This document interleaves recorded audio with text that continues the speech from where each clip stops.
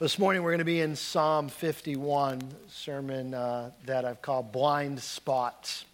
How many of you remember learning to drive? Any of you remember that? How many of you remember that? You can remember the name of your driver's ed instructor? Mine was Mr. O'Brien. Mr. O'Brien, myself, and a guy named Matt Babcock. We were driving together, learning together how to drive. It was about this time of year. It was definitely during the winter time. And I was glad I took driver's ed during the winter time because he would take us out on icy parking lots. And it was fun, right? He would tell us to floor the gas and then hit the brakes and then just try and, learn how to gain control of a car and a skid and everything. And I'm grateful for all those lessons that I was taught. I remember a lot of them. I remember one of them he taught us thinking about blind spots. I remember him telling us, when you're merging onto the highway, that I wasn't going to go to that picture yet, but there's a picture. You can't really see it. These lights are kind of washing it out a little bit. But this is a truck I was behind this week. There you go. Thank you. Truck I was behind this week. I didn't take this picture. You're not supposed to take pictures when you're driving. But I was behind a truck this week that had these signs on it. It was the first time I ever saw it. So I came back and Googled it, and as I figured, I wasn't the only person to ever see this sign. And it said passing side and suicide. And it reminded me of this message of blind spot, right? And the reason it says that is because they don't want you to end up like this car, which is what I suppose, I've never driven an 18-wheeler, but I'm guessing he didn't see that car or he just was having a really bad day. And he did see that car and he just kept on going. But blind spot, I remember Mr. O'Brien telling us about the blind spot. And until you've sat in the driver's seat, those of you who are kids here and you haven't learned to drive yet, until you've sat in that driver's seat, you don't really realize that blind spot that's there, right? You don't really realize that when you're sitting in that driver's seat, to your immediate left, not too far back, there's a whole section that none of your mirrors see, and that you don't know what is there unless you intentionally turn around and try to find it. And so, he would tell us, you're coming onto the highway, make sure you look 2 and 3 times. And over the years, I've tried to remember that, though I've got to be honest, there's been times where I've pulled onto the highway and seen an 18-wheeler just shoo, and be like, oh, blind spot. You're just yielding on in these on-ramps that are extremely short in our part of the country, and sometimes you miss it. We've got blind spots in our lives. It doesn't just happen on the roads, happens in other places, happens even when we're walking these days. Some of us when we're talking with our thumbs instead of with our mouths. So there's places that have installed texting and no texting lanes on the sidewalk. So you can walk in here and text. And so I guess the idea is that if you're texting and if you walk into other people who are texting, you just deserve it, I guess, is the idea. But texting and non-text, some places have gone even far enough to say staircases. Utah University, walk, run, text. So figure out which way you're going. And the reason is because we get blind spots in our lives. Happens when we're driving. I guess it happens when we're walking. But it happens in other places in life too. You've got blind spots, and I do too. On a more serious note, it happens in our relationships with other people at times, right? We realize we're capable of having blind spots in our relationships often only when we are blindsided with someone telling us something that we didn't even realize or see. It can happen in a marriage when you think everything's going great, and suddenly one morning you wake up and there's a note that lets you know it's not going as great as you thought it was. Can happen in a friendship, in a relationship. You didn't even see it coming, but one of your friends says, when you joke with me about those things, about my weight or about my height or about my looks or about my accent or about whatever it is, well, that really hurts. And you would say, oh, I didn't mean it that way. I didn't intend it that way. And you realize you had a complete blind spot to pain you were causing in a relationship. Pastor Tim Keller tells a story of early on in his marriage that really brings this out and brings this to light. He was talking about he and his wife Kathy when they first moved to New York City to start Redeemer Presbyterian Church. And when they did, he said to Kathy, give me 3 years. 3 years of long hours. Because it's going to take, to get this church underway, I know what it's going to take, and it's going to take long hours, and it's going to take a lot of work. Give me 3 years of working long hours, putting them into the church, and then we'll get to a more, reasonable schedule. And so she agreed. Kathy agreed she would do that. 3 years came, though, and he said, give me a few more months. And give me a few more months. And she kept being gracious and agreeing. But at some point, she realized the harm that was coming to the family. And so Pastor Tim Keller tells the story of one day. He says, I came home from work. And it was a nice day outside. And the balcony door to their apartment in New York City was open. And so he came in. And in another couple seconds after coming in, he heard the sound of what sounded like a plate smashing. And a couple seconds later, he heard another one. So he walks out on the balcony and he sees his wife Kathy sitting on the balcony with a hammer and a stack of their wedding china. And she is smashing the plates with a hammer. And he says, what are you doing? She looked up and said, you aren't listening to me. You don't realize that if you keep working these hours, you're going to destroy this family, and I don't know how to get through to you. You aren't seeing how serious this is. This is what you're doing. And she brought the hammer down on another plate and smashed it. Pastor Tim Keller says he sat down trembling. He had thought she snapped. He says, I'm listening. And as we talked, it became clear that she was intense and laser focused. She was not enraged or out of control emotionally. She spoke calmly but forcefully. The arguments were the same they were the months before, but I realized I had been deluded and I didn't see it. There would never be a convenient time to slow down. There would never be a good time to cut back. And so they had this conversation. He listened, they hugged. And then Pastor Tim Keller says, finally I inquired, when I first came out here, I thought you were having an emotional meltdown. How did you get control of yourself so fast? Kathy said with a grin, it was no meltdown. Do you see these 3 saucers I smashed? He nodded. She said, I have no cups for them. The cups broke years ago. I had 3 saucers to spare, and I'm glad you sat down before I had to break any more. Sometimes it takes something severe to get our attention because we got blind spots in our lives. And we need something to get our attention. It happens in our lives. I remember a couple times when it happened in my life. Maybe you can remember times when it happened in your life. I remember when I was younger and my mom was a little bit exasperated with my behavior. I know that's hard for you to imagine now. There were times where I was apparently difficult to deal with, especially in how I related to my sisters. And so one time, particular, I remember my mom saying to me in a fit of, I guess, not knowing what else to say, she said, you know what, you treat your friends better than you treat your family. And I don't remember what I responded to in that moment or what my response was. I really don't know what happened immediately in that moment. But I know not long after that stuck with me because I thought, she's right and that's wrong. And that stuck with me because I thought there's a blind spot there that shouldn't be happening. And in life, unless someone tells us that, sometimes we miss it. I remember later in life when I was years down the road married to Wendy, and one of my friends challenged me to go home and ask my wife how she's doing and if she's happy at our marriage. And I said, I don't even need to do that. Things are great.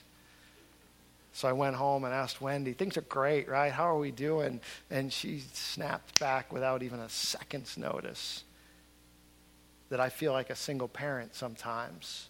And I love the work we're doing at church, and I love all that's going on, but I feel like a single parent sometimes. And in that moment, I realized I had a blind spot that I didn't even know was there. And it happens in our lives. It happens in our relationships. But here's the question I want to ask you this morning. If it can happen when we drive, and if it can happen with people in our lives, then can't it also happen with God? Have you ever thought that maybe you have a blind spot when it comes to your relationship with God? Is it possible that there might be something that I would not see that would get in my relationship with God? Is it possible that there might be things in my life that might be hurtful to God that I don't even realize?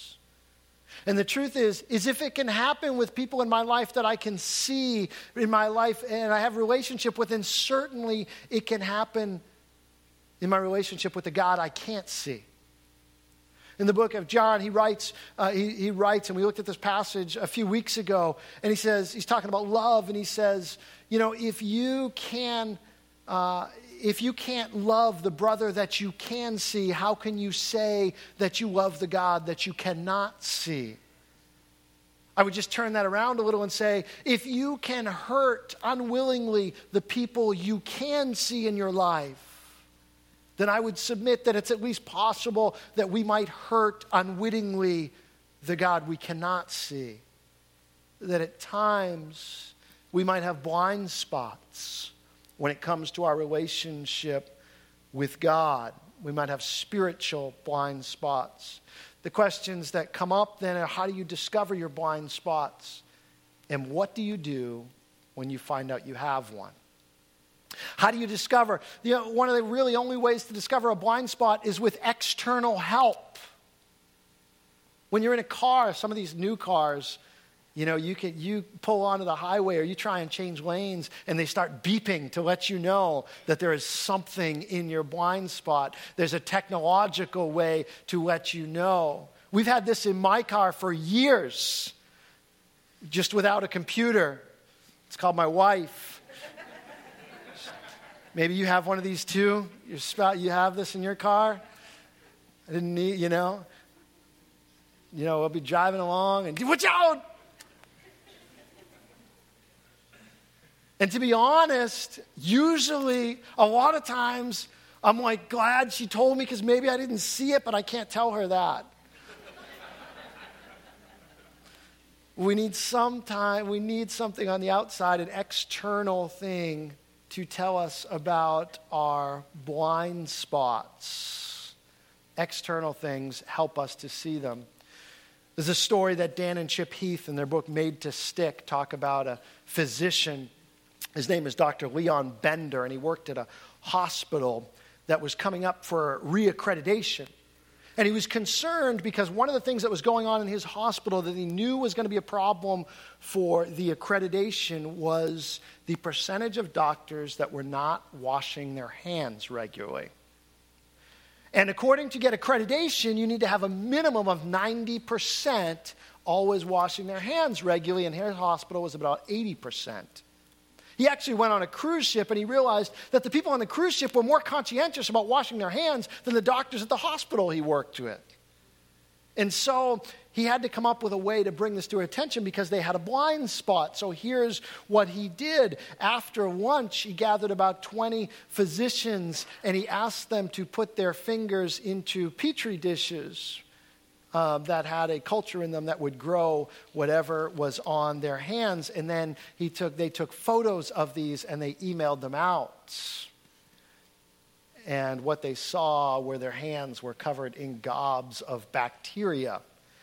Imagine one of the doctors realizing that your own hands, the same hands that would examine a patient later in the day, not to mention the same hands you just used to eat a turkey sandwich, were harboring an army of microcosms.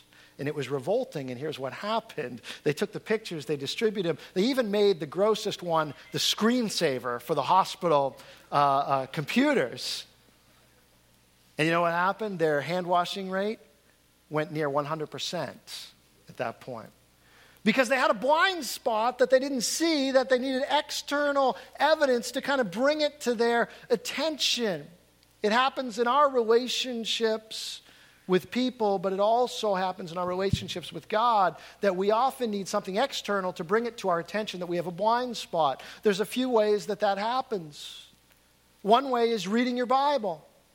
You know, every year we hand out a Bible plan, and you'll hear us often talk about the importance of reading Scripture. It's not just because we want you to read your Bible, and not just because we think you have a lot of time on your hands.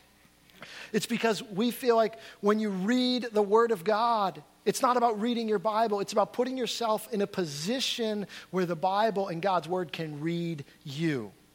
It's about putting yourself in a position where when I'm reading God's Word, I am opening myself up to what God has to say to me.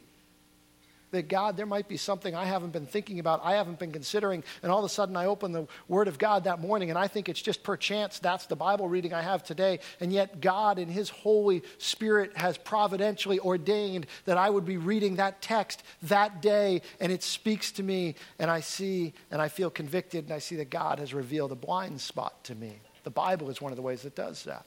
The Holy Spirit is another way. The Bible tells us that when we begin to follow Christ, that God puts His Holy Spirit within us. And one of the jobs of the Holy Spirit is to convict us of sin. And so there are times where God's Holy Spirit will come to you and it will convict you of that sin. Another way is through the words of another person. Maybe from a platform like this, on a day like this, or maybe through an individual conversation of someone in your life that talks with you and confronts you and convicts you on something. This last one is exactly the way it happened for the writer of Psalm 51, who had one of his blind spots revealed. The writer of Psalm 51 is King David, and it is his response to having been called out regarding a sin in his life that he was not seeing or not treating with the seriousness that was needed. Either way, it was a blind spot for David. His writing in Psalm 51 is very instructive for us as we answer the second question of how do we deal with something once it's been discovered. But first, let's look at the exact moment when David was confronted with his spiritual blind spot. And that account is actually in 2 Samuel chapter 12. I don't have it on the screen for you this morning. I just want to read it to you because I want you to experience it somewhat the way that David might have experienced it, which was just hearing it spoken. Here's what was going on with David. In 2 Samuel chapter 11, if you don't know the story of David, king at the time, king of Israel, here's what happened in 2 Samuel chapter 11. It gives the account of him committing adultery with another man's wife, and then murdering, having that woman's husband murdered and killed, and then marrying that woman and taking her as his own wife. And he had done this, and he had done everything he could to cover it up, but God sees, and God saw, and God in His grace sent a man named Nathan to David to confront him on a blind spot that he had. And so 2 Samuel chapter 12, actually I'll read you the last part of chapter 11, ends with this: but the thing David had done displeased the Lord. And then it says this: then the Lord sent Nathan to David. See, sometimes God sends people into our lives to reveal a blind spot that we have. When he came to him, he said, there were two men in a certain town, one rich and one poor. The rich man had a very large number of sheep and cattle, but the poor man had nothing except one little ewe lamb he had bought. He raised it, and it grew up with him and his children. It shared his food, drank from his cup, and even slept in his arms. It was like a daughter to him. Now a traveler came to the rich man, but the rich man refrained from taking one of his own sheep or cattle to prepare a meal for the traveler who had come to him. Instead, he took the ewe lamb that belonged to the poor man and prepared it for the one who had come to him. David burned with anger against the man and said to Nathan, as surely as the Lord lives, this man who did this deserves to die. He must pay for the lamb 4 times over because he did such a thing and had no pity. Then Nathan said to David, you are the man. You are the man. And then he goes on to tell David and recount exactly what he did so that David would know that what he did may have been hidden from the eyes of some people, but it was not hidden from the eyes of God. David's blindsided. He's been so involved trying to cover up his sin and hide it from other people that he had completely neglected his sin against God. He had been in full cover-up mode, doing everything he could to protect his reputation, concerned about what other people thought, and completely ignoring what God saw. His efforts were fully based on dealing with the physical and relational consequences of what he had done, that he was blind to the spiritual impact of his actions. We might think, David, how could you be so stupid? But this can easily happen to us. When we hurt someone, if they don't know about it, sometimes all of our effort goes to keeping them from finding out about it.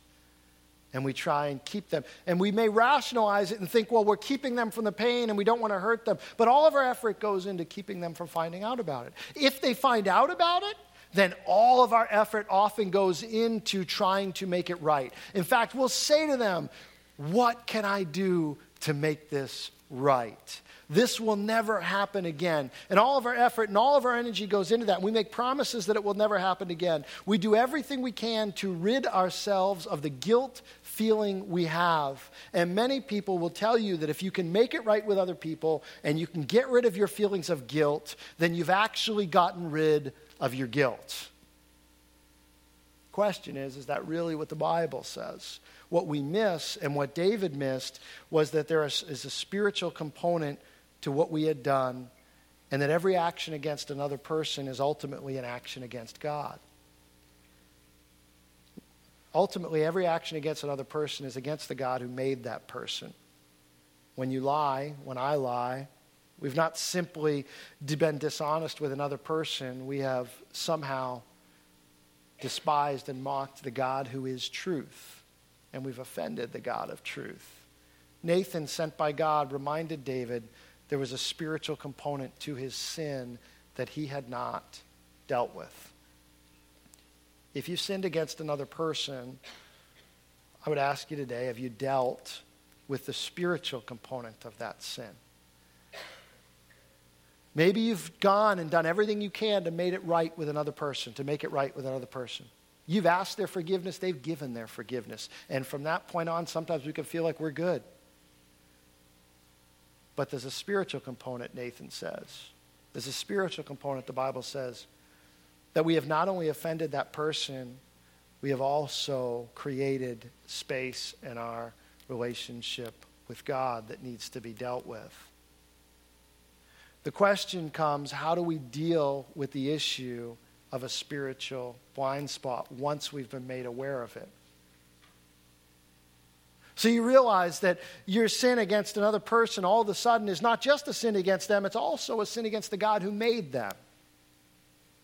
It's not just a sin against some kind of law, it's also a sin against the lawgiver. But what do I do about that?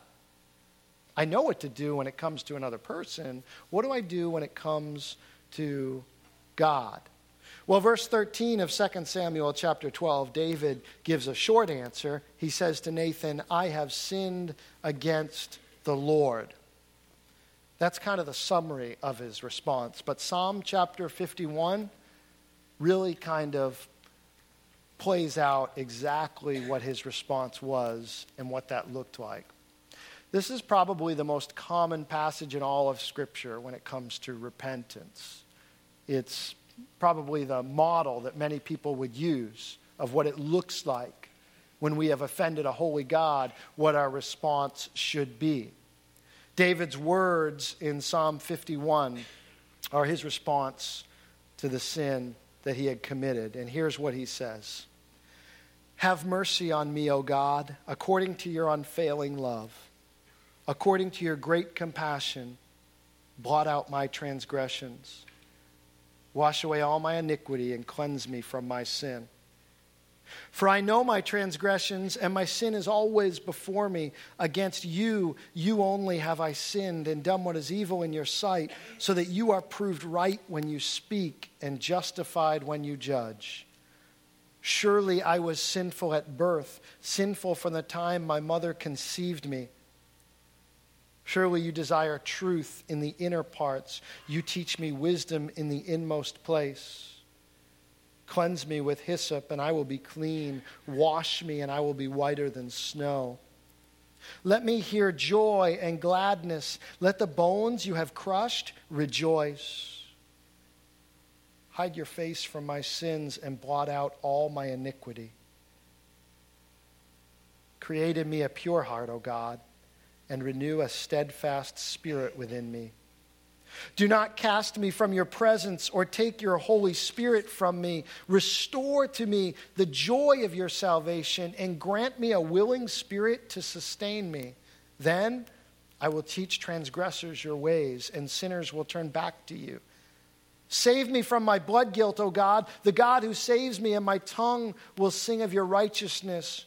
O Lord, open my lips, and my mouth will declare your praise. You do not delight in sacrifice, or I would bring it. You do not take pleasure in burnt offerings. The sacrifices of God are a broken spirit, a broken and contrite heart, O God, you will not despise. In your good pleasure, make Zion prosper. Build up the walls of Jerusalem. Then there will be righteous sacrifices, whole burnt offerings to delight you. Then bulls will be offered on your altar. This is perhaps the clearest and most succinct passage in all of Scripture describing what it looks like to repent before God.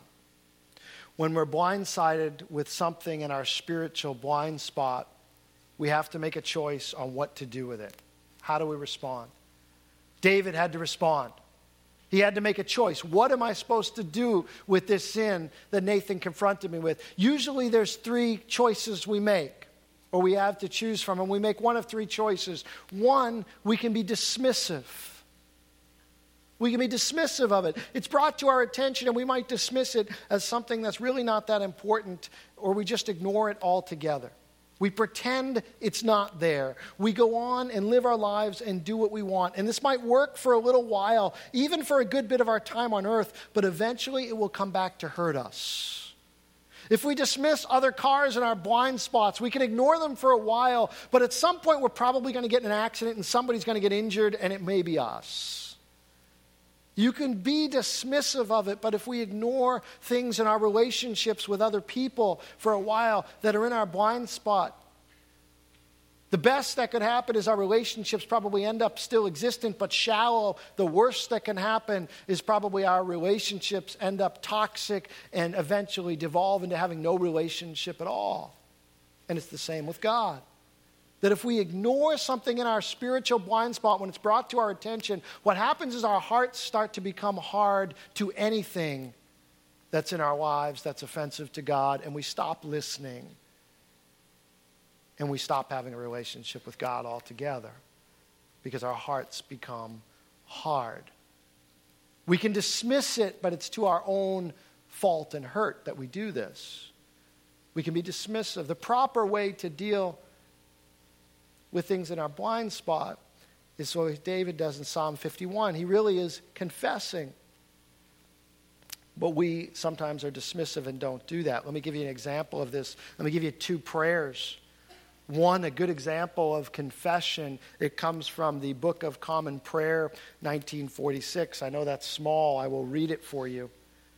This is a prayer often used throughout much of the church today, and it says this. Some of you may have prayed this. Almighty and most merciful Father, we have erred and strayed from your ways like lost sheep. We have followed too much the devices and desires of our own hearts. We have offended against your holy laws. We have left undone those things which we ought to have done, and we have done those things which we ought not to have done. And there is nothing good in us. O Lord, have mercy upon us, miserable offenders. Spare those, O God, who confess their faults. Restore those who are penitent according to your promises declared unto men in Christ Jesus our Lord. Grant that we may hereafter live a godly, righteous, and sober life to the glory of his name. Amen. A good confession almost looks like it's based on Psalm 51. The problem is, compare that to this prayer, which may look like a modern prayer that many people might pray today. Instead of praying a prayer of confession, we don't pray that sometimes. People today are dismissive of the prayer that is given. And sometimes people today might pray like this: benevolent and easygoing parent, we have occasionally had some minor errors of judgment, but they're not really our fault. Due to forces beyond our control, we have sometimes failed to act in accordance with our own best interests. Under the circumstances, we did the best we could. We are glad to say that we're doing okay, perhaps even slightly above average. Be your own sweet self with those who you know are not perfect. Grant us that we may continue to live a harmless and happy life and keep our self-respect. And we ask all these things according to the unlimited tolerances which we have a right to expect from you. Amen. A little bit of tongue-in-cheek, but maybe not too far off from the way that some people might approach God when confronted with sin. Dismissive, not really taking it seriously, not really taking it to heart, but finding ways to dismiss it. David didn't do this. He took a different approach. But let's look at a second approach that some people take. Maybe you're not dismissive, but another thing we sometimes do is get defensive. Not dismissive, but defensive. We say things like, hey, it wasn't my fault. I'm under a lot of pressure. Hey, it wasn't my fault. If you didn't want me to do it, God, then you shouldn't have put those things in my path. Or as Adam said, it was the woman that you gave me. It's been this way from the very beginning, that people get defensive when confronted with sin. We think, well, nobody's perfect. If David were to be defensive, he may say something like this: look, I'm the king. Have you seen the other things that other kings do? Other kings do this all the time. They take any woman they want whenever they want. For other kings, any woman in the kingdom is not off limits to them.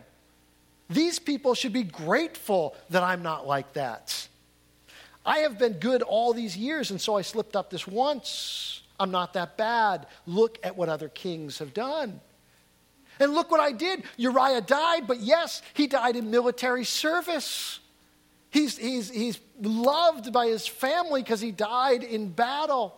And Bathsheba, yes, now she doesn't have a husband, but I took her to be my wife. And now the child she bears, if it's a son, he will be an heir to the throne of Israel. So actually, I helped her. Look what I've done. What a blessing I've been. Defensive. Rationalize. It sounds foolish when I put those words in the mouth of David, but how often have those words been on our lips when we get defensive, when we're confronted with something in our spiritual blind spot? Look at all the other things I've done. Look at how bad other people are. This is not that big a deal. Sometimes the posture we can approach God.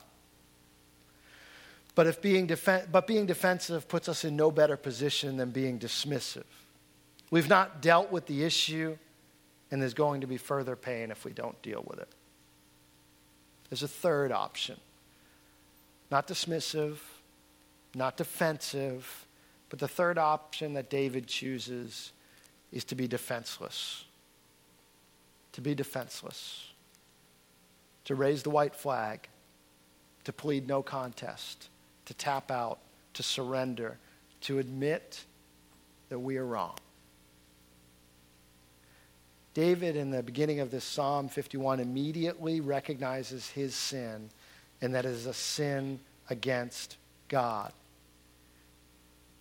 Verse 4 says, against you and you only have I sinned and done what is evil in your sight. Wait a minute. Didn't he sin against Bathsheba and Uriah? Yes, but ultimately his sin was against the one who made Bathsheba and Uriah, the one who made the laws that called it sin. His ultimate sin was not against the creation, but the Creator. Not against that which was made, but against his Maker. And so he says, God, against you and you only have I sinned. He was overwhelmed not by the consequences of his sin, but by the fact he had sinned. And here's the rub, I think, for us. There are times when we may not get overwhelmed until we are dealing with the consequences of our sin. David doesn't mention that at all in Psalm 51. In fact, I think we could accurately say that in reading this psalm, he would say whatever consequences he received, he deserved. It wasn't that he was overwhelmed by the consequences of his sin. He was overwhelmed by his sin, by the fact that he recognized he was a sinner. Charles Spurgeon, famous 19th century pastor in London, of this psalm, he said this: "It's not the punishment he cries out against, but the sin. Many a murderer is more alarmed at the gallows than at the murder which brought him to it. The thief loves the plunder, though he fears the prison. Not so David. He is sick of sin as sin. His loudest outcries are against the evil of his transgression and not against the painful consequences of it. When we deal seriously with our sin, God will deal gently with us. When we hate what the Lord hates, he will soon make an end of it to our joy and peace," is what Spurgeon says. And I think it's true that many people are upset and overwhelmed perhaps by the consequences of what they've done. And so we try and make it right with other people. And so we try and assuage our guilt and get rid of it somehow. But what we sometimes stop short of in this spiritual blind spot is coming to God and admitting that it's not just the consequences that's the problem. It's the sin itself that has incurred guilt upon us that needs to be dealt with. He recognized not only that he had sinned, but that he was a sinner. Later in this psalm, David says, "I am a sinner from birth. Even I've been conceived in sin." By that, he didn't mean that the very act of his mother and father coming together was a sin. What he meant was, in my very core, from my very being, from the very beginning, I am a sinner. That sin that began in the Garden of Eden has come down to me, and that is who I am. And then he also recognizes that his only hope is to fall upon the mercy of God. And so verses 1 and 2, actually verse 1, the first two words, "Have mercy on me, O God." That's a pretty good prayer right there.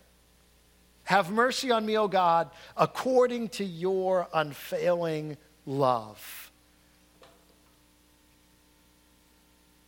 If I was going to spend an hour praying just one sentence, maybe that would be it. That's not even a whole sentence. That's just part of the sentence. Have mercy on me, O God, according to your unfailing love. Recognizing that, God, I fall completely on your mercy. And the only hope for me is your mercy. The only hope for me is your unfailing love. That's what David says. He's overwhelmed. Not by the consequences of what he did, not because he got caught, not because Nathan knows and he's wondering who else knows, but because he realizes God knows. And God, his Father, who gave him so much. And if we read the rest of 2 Samuel chapter 12, you would hear the words of Nathan, the words of God said through Nathan, where he says, "Didn't I give you everything?"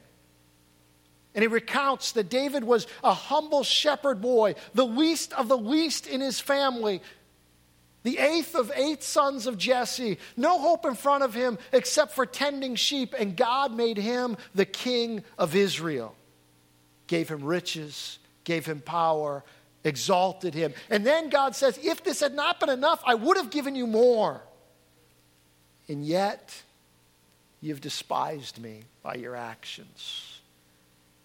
And how many of us in our lives has God blessed in such an incredible way and given so much?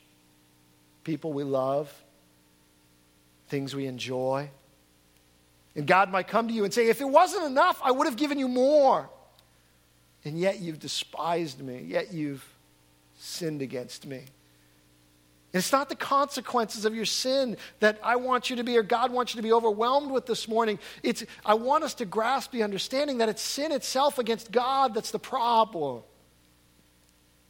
Until we come to that place that we can grasp the fact that we are sinners in our core and our only hope is the mercy of God and the cross of Jesus Christ, we will never get to the place where David is in Psalm 51. Which is to humbly fall defenseless before a holy God. He not only asks God to forgive him, he asks God to renew him, cleanse him, and restore him. Create in me a clean heart, O God. Take not thine Holy Spirit from me. He falls upon this grace of God, knowing that his restoration is only dependent upon God himself.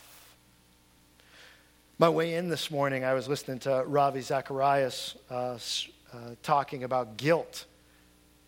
In fact, I texted Pastor Brian. I said, you know what, just tell people to listen to Ravi's message today and send them home. Because Ravi's, if you haven't heard, you listened to Ravi's message from this morning. It was great about guilt and understanding it. And he used this little story this morning as I listened to him that I thought was helpful. He says this, a teacher wrote, that famous author Anonymous penned these words. He came to my desk with a quivering lip. The lesson was done. Have you a new sheet for me, dear teacher? I have spoiled this one. I took his sheet all soiled and blotted and gave him a new one all unspotted. And into his tired heart I cried, do better now, my child. I came to the throne with a trembling heart. The day was done. Have you a new day for me, dear master? I've spoiled this one. He took my day all soiled and blotted and gave me a new one all unspotted. And into my tired heart he cried, do better now, my child. This idea that we come to God recognizing that as sinners, we are so impure and we ruin just about everything that we touch. And yet, through God's grace, he offers his forgiveness, he offers his restoration and his renewal to us. We approach God in a humble way. Let me close with reminding us of Jesus when he talked similar about this topic. He was talking about the topic of prayer. And in Luke chapter 18, he says this. It says, Jesus, he also told this parable to some who trusted in themselves that they were righteous. Dismissive and defensive, right? Dismissive and defensive. So they are revealed there's something wrong. They are dismissive and defensive. They trust in themselves that they're righteous and treated others with contempt. 2 men went up to the temple to pray, one a Pharisee and the other a tax collector. The Pharisee, standing by himself, prayed thus, God, I thank you that I am not like other men, extortioners, unjust, adulterers, even like this tax collector. I fast twice a week. I give tithes of all that I get. But the tax collector, standing far off, wouldn't even lift up his eyes to heaven, but beat his breast, saying, God, be merciful to me, a sinner. I tell you, this man went down to his health justified rather than the other. For everyone who exalts himself will be humbled, but the one who humbles himself will be exalted. Sometimes it's the religious people with the biggest spiritual blind spots to their sin. See, if you're not familiar with the terminology of this passage, the Pharisee was one of the most religious people of the day. The tax collector would have been one of the people who was considered an outcast, unclean, the least of the least when it came to religion of the day. And Jesus said, it's the one who fell upon the mercy of God that went away justified. Godly sorrow leads to repentance, Paul said. I don't want you to be sorrowful just to be sorrowful or to be guilty just to feel guilty. It has a purpose, Paul says. Paul says godly sorrow leads to repentance, but worldly sorrow leads to death. So we should experience the sorrow of our sin, but only as it leads to repentance. And so this morning, is there a place in your life that has been a spiritual blind spot?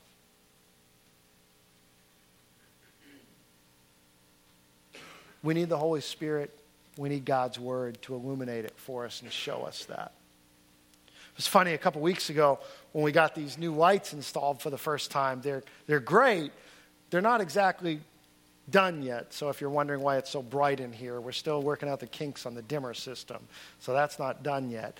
But one of the things that happened with these new lights is we had all these chairs out of the room.